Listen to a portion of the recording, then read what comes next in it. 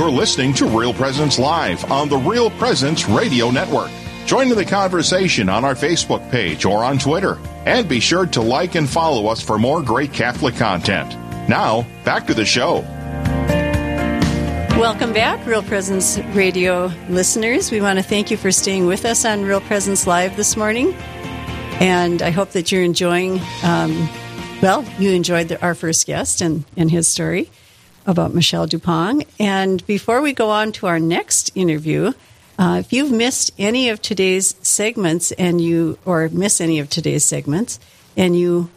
interested in them, you can find the podcasts for this show and all of the other past Real Presence Live shows at realpresenceradio.com or on Spotify, Stitcher, or any of your favorite podcast platforms. So if there's something that you would like to share with another person that you heard, you can direct them there as well. And also, I'd like to give a shout out to the St. Thomas More Society of North Dakota, which is a group of North Dakota attorneys and judges, and to welcome them to our listening audience. If you haven't been here before, I know I sent a kind of a response email out to everybody, encouraging them to listen in, because we're talking about St. Thomas More with Steve Weidenkopf during this half hour, and in our last half hour we have a Judge Conrad who's talking. He's going to discuss a book that he wrote about these two saints. But right now, let's get with Steve. Steve is kind of our. This is about maybe your fourth time on the air with Doreen and me.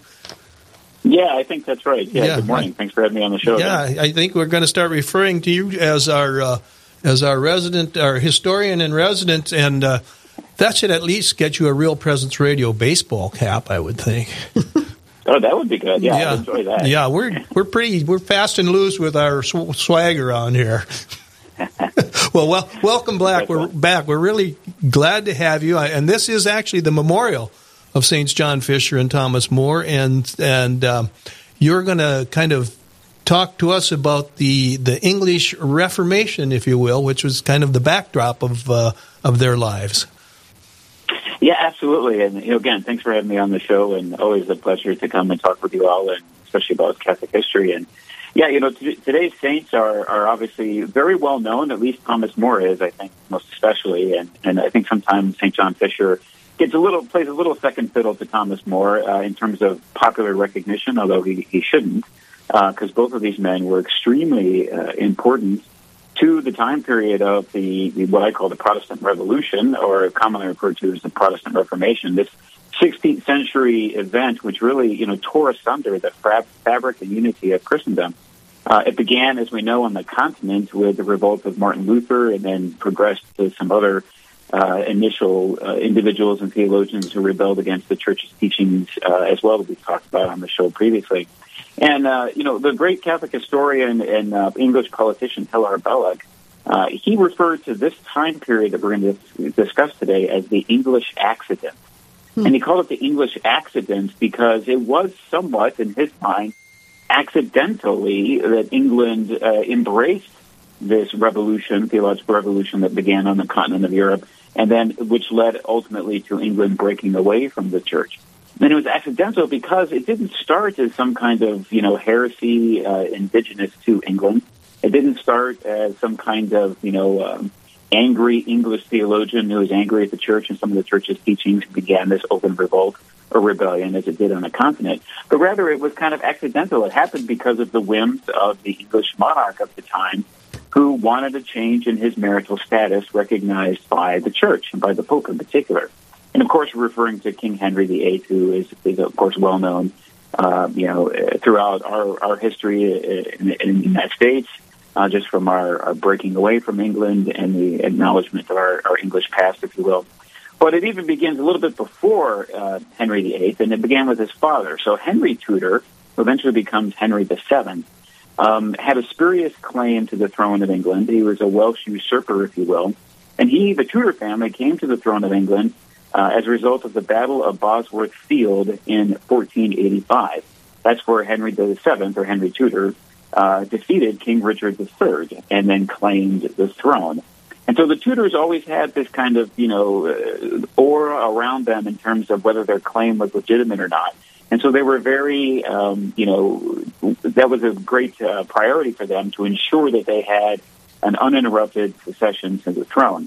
And so Henry VIII, who's Henry VII's son, he comes to the throne in 1509, and he's married to Catherine of Aragon. And Catherine of Aragon was a Spanish princess who was the daughter of King Fernando and Isabel of Spain. And she came, although a foreigner, came to England, was very much beloved by the English people, and for at least the first decade or so of her marriage to Henry, things were fairly well with the two of them, if you will. Henry was pretty much devoted to Catherine, loved Catherine, but about a decade into their marriage, and being on the throne for a time, Henry's eye began to wander to many of the different ladies at the court, and he set his path on an adulterous path, if you will, engaging in all kinds of various mischief with various mistresses.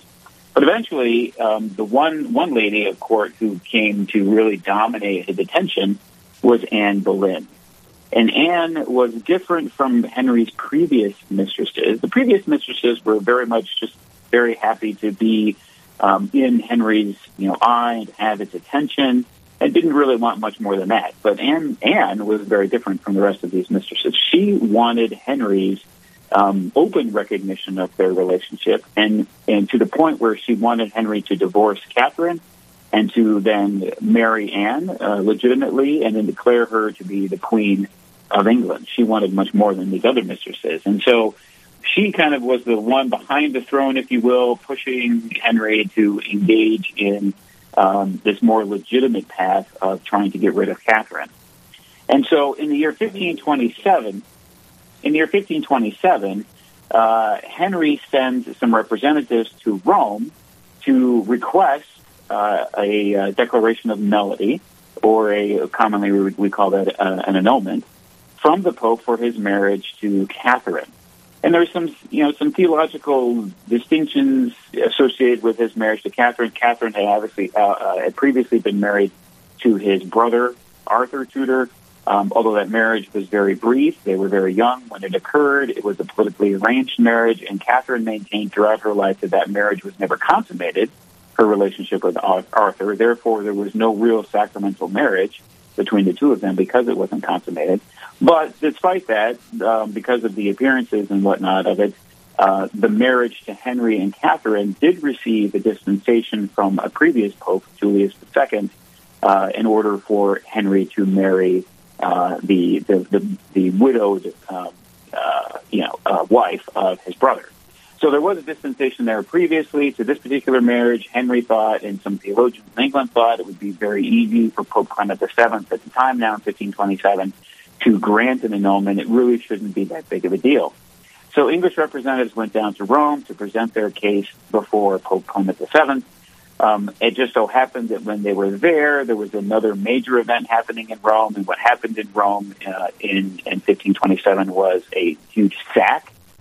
Imperial troops from the Holy Roman Emperor Charles V, most of whom were this cadre of Lutheran Germans, were very angry at the Pope and at the Church, had actually invaded Italy, had gone into the city of Rome, and were occupying it and besieging it. And so Pope Clement VII was actually holed up, if you will, in Castel San Angelo, in the middle of the city with all these foreign imperial German Lutheran troops kind of running all over the city, creating havoc. And it just so happened that Charles V's aunt was Queen Catherine of Aragon. So you can imagine these English representatives showing up to Pope Clement VII and saying, hey, my king wants a divorce from his wife. He wants a declaration of nullity from his wife. She happens to be the aunt of the Holy Roman Emperor, whose troops are in your city, rampaging everything. So the Pope obviously wasn't in a position to listen to them or to grant their request. He had other things on his mind. So what he did do, though, was he allowed a marriage tribunal to be opened in England where the question of the marriage between Henry and Catherine could commence, where evidence would be gathered and collected in this trial, an ecclesiastical trial, and all that evidence would be gathered and all the testimony would be gathered and sent to Rome for Clement VII then to make a decision. Now, when that tribunal opened, it was quite interesting, right? There was Henry and Catherine both had ecclesial representation, right? They had lawyers, ecclesial lawyers, canon lawyers, if you will, representing their case. And on the side of Queen Catherine was one bishop who was one of her primary canon lawyers or representatives, and that was St. John Fisher, the Bishop of Rochester. And he tried to present her case and provide testimony from her that showed that the bond between Catherine and Henry was legitimate and should be upheld by the Pope. There were other clerics who were representing the king who tried to convince and present evidence and testimony to the contrary to that. So that's where St. John Fisher kind of enters into the story here of what's going on in England between Henry and Catherine and their marriage. So did Henry see John Fisher as an enemy then? Is that... Yeah. I mean, that's a good question. I'm not certain he saw him at that point specifically as an enemy. That comes in a little bit later, but I'm sure it would have come to his eye, right, that this was the particular bishop who was representing his wife, whom he wanted to divorce, in essence. And John Fisher, ultimately, at the end of that tribunal, evidence was collected. It was then sent to Rome. And when a vote was taken among all the 300 bishops in England at the time as to which side they should fall on, there were only a handful that actually sided with Queen Catherine, and one of those who did was St. John Fisher. The rest of the bishops lined up behind their king. Interesting. Okay, well, we're coming up on a break right now, and I think this is a good time for one because I think we've got a lot of the background, and on the other side, maybe we can get it more into where St. Thomas More fit into this as well.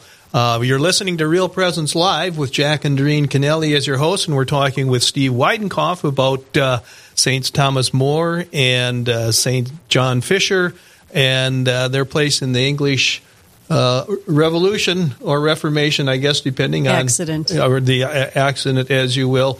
So stay with us, and we'll be right back with more on the other side of the break.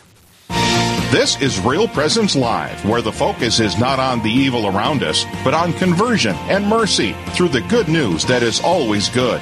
We're local, engaging, and live on the Real Presence Radio Network.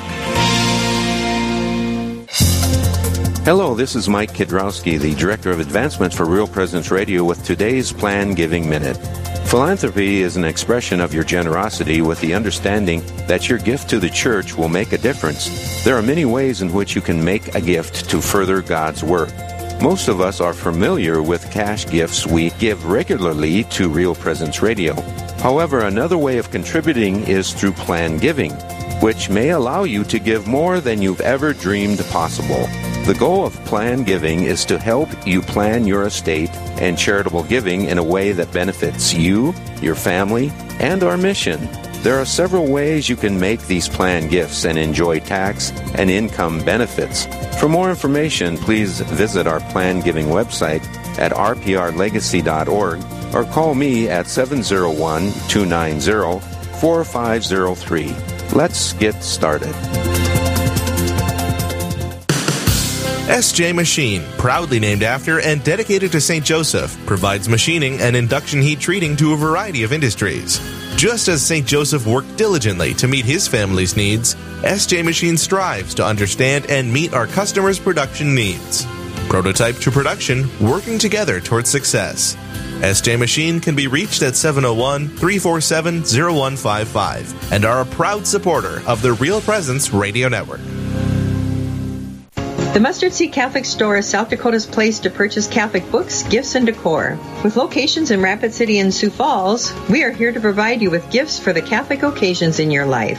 From baptism to First Communion, confirmation to weddings, and ordinations, we pride ourselves in having local artists share their creative talents, making rosaries, crucifixes, artwork, coffee, and books. We are located in Rapid City on Main Street, in the new Diocesan Building, or in Sioux Falls on Grange Avenue across from Costco.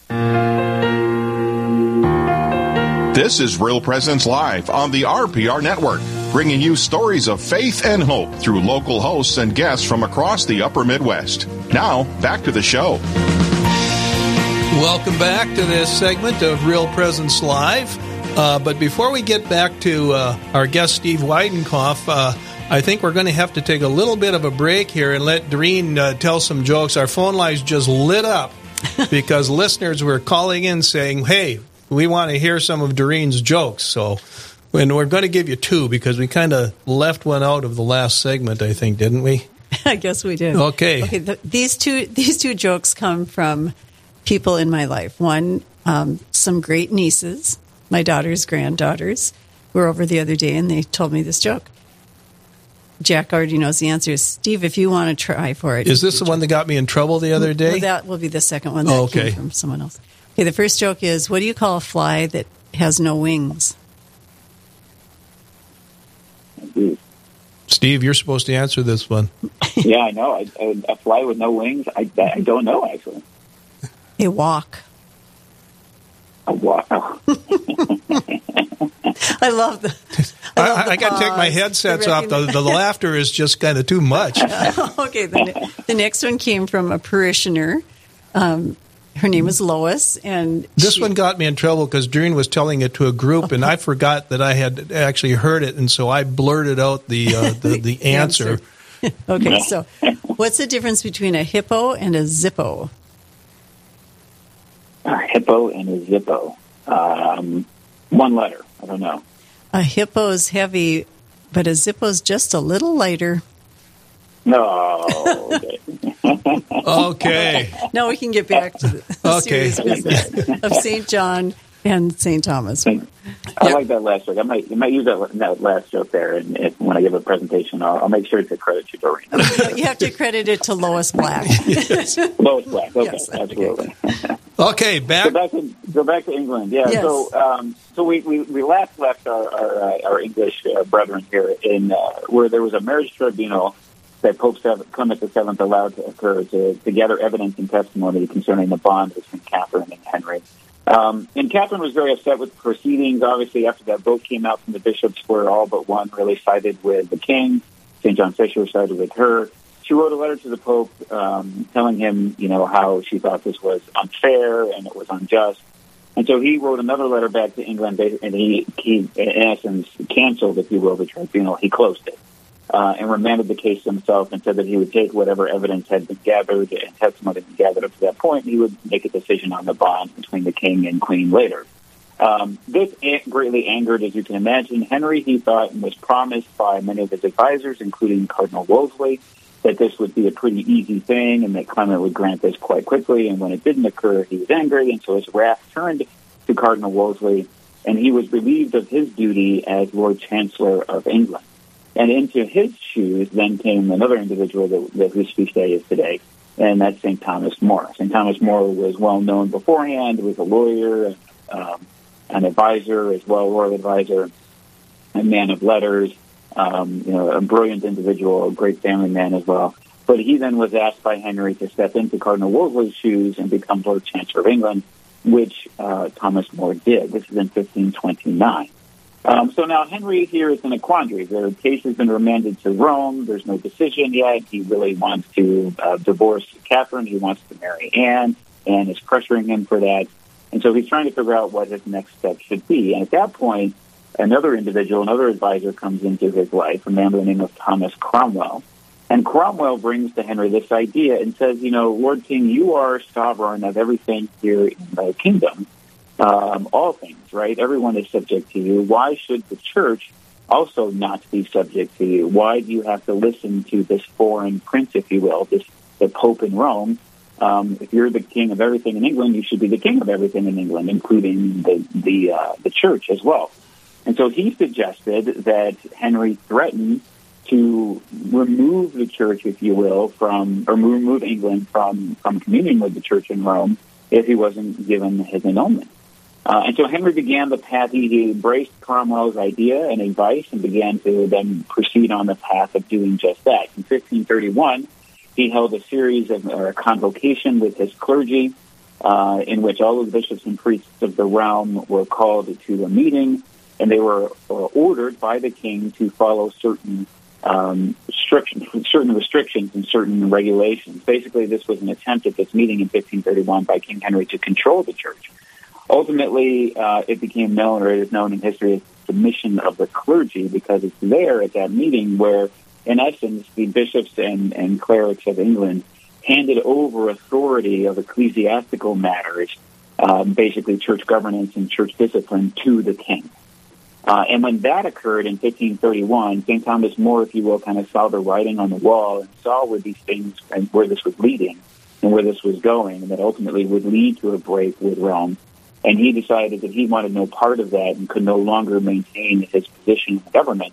So he resigned as Lord Chancellor of England, and went back to just living his, a private life, if you will, away from politics and away from royal service, at least for a period of time. Ultimately, then, fast-forwarding into the year 1534, eventually Pope Clement VII does finally provide his official response to the king's request for a declaration of nullity to his marriage to Catherine. And Pope Clement VII sided with the bond in this case, the marriage bond, meaning he ruled that the bond between Catherine and Henry is legitimate and valid and cannot be then dissolved. Which, again, if you can imagine, greatly angered Henry VIII, this time much more so than previously. And then he began on a path of following Thomas Cromwell's advice to its ultimate conclusion and breaking the church in England from the church in Rome. So in that same year, 1534, he had Parliament meet. They passed a series of 5 legislative acts, which then separated the church from England, or from the church in England from Rome. Right? The two in particular acts that are important to our story here, the Thomas More and John Fisher, were the last 2 acts that were passed by Parliament in 1534. One was called the Act of Secession, which meant that the Act of Secession declared, in essence, Henry's marriage to Catherine to be invalid and to be null. But then his subsequently, or previous to this legislation, Henry had actually married Anne. So this act then declared Anne's marriage to Henry to be valid. The daughter that had been already born from that marriage as well, Elizabeth, was declared the legitimate heir to the throne, not Mary Tudor, who was the daughter of Henry and Catherine. This Act of Secession also required subjects, citizens in England to take an oath of secession, meaning that they agreed with what were the contents of the oath, and it included, the oath did, a direct and explicit denial of papal authority over the church in England. Then the last act was the Act of Supremacy in 1534, which declared the king to be the supreme head of the church in England. That also required an oath. Refusing to take that oath was a treasonous act. One could be arrested, imprisoned, and even executed as a result of it. Now, once these acts were passed, Henry then had his minions go out and request the oath of the clerics and the bishops within England. Most of them took the oath. Many refused. There were several martyrs early on here in London, especially a group of Carthusian monks who refused to take the oaths, and they were martyred and killed. Eventually, John Fisher was asked to take the oath as well. He refused to do so. He was arrested, put into the Tower of London.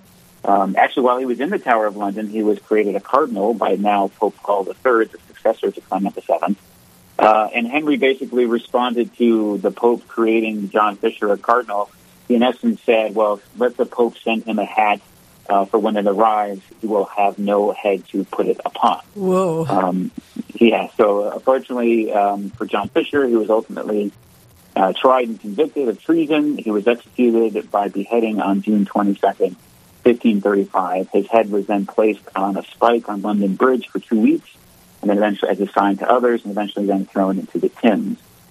Same thing happened to Thomas More a little bit later. He also was requested to take the oath of secession. He refused, was arrested, imprisoned in the Tower, and he was in the Tower of London for over 15 months, for over a year.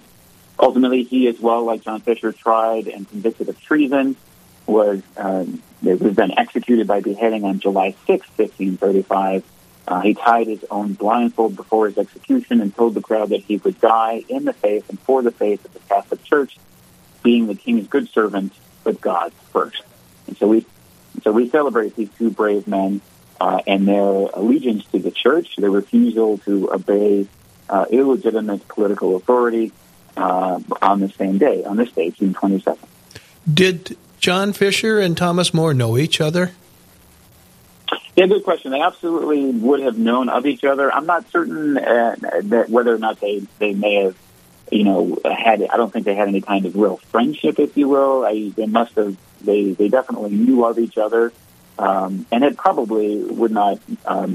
It was very probable that they did actually meet in the course of their various, activities and lives, or at least were in the same room, perhaps, for various things, maybe a parliament together. But yeah, no evidence that I know of that they were friendly or knew each other in a more intimate kind of way, professional way. Go ahead, Steve. Who had to sign that Declaration of Allegiance to the king? Was it every citizen, or was it just those who held positions of authority in England? Yeah, ultimately it was. That's a good question. Ultimately, the act specified that every subject was liable to take the oath, but it wasn't something you voluntarily did. The government came to you and then requested you to do it. Okay. Yeah. Well, thanks, Steve. As you can hear from the music, our time is up. We're coming up on a hard break. And for our listeners, you've been listening to Steve Weidenkopf, and we have more to come on the other side of the break with Caitlin Ripplinger about talking about her efforts to restore the culture. And stay with us, and we'll see you on the other side of the break.